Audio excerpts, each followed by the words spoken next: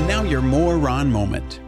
World Diabetes Day is every year on November 14th. First created in 1991 by the International Diabetes Foundation and the World Health Organization. Type 2 diabetes has ballooned to 90% of those affected, with an estimated 425 million individuals affected worldwide. Talk to your doctor about whether you might have diabetes because, like me, it may sneak up on you.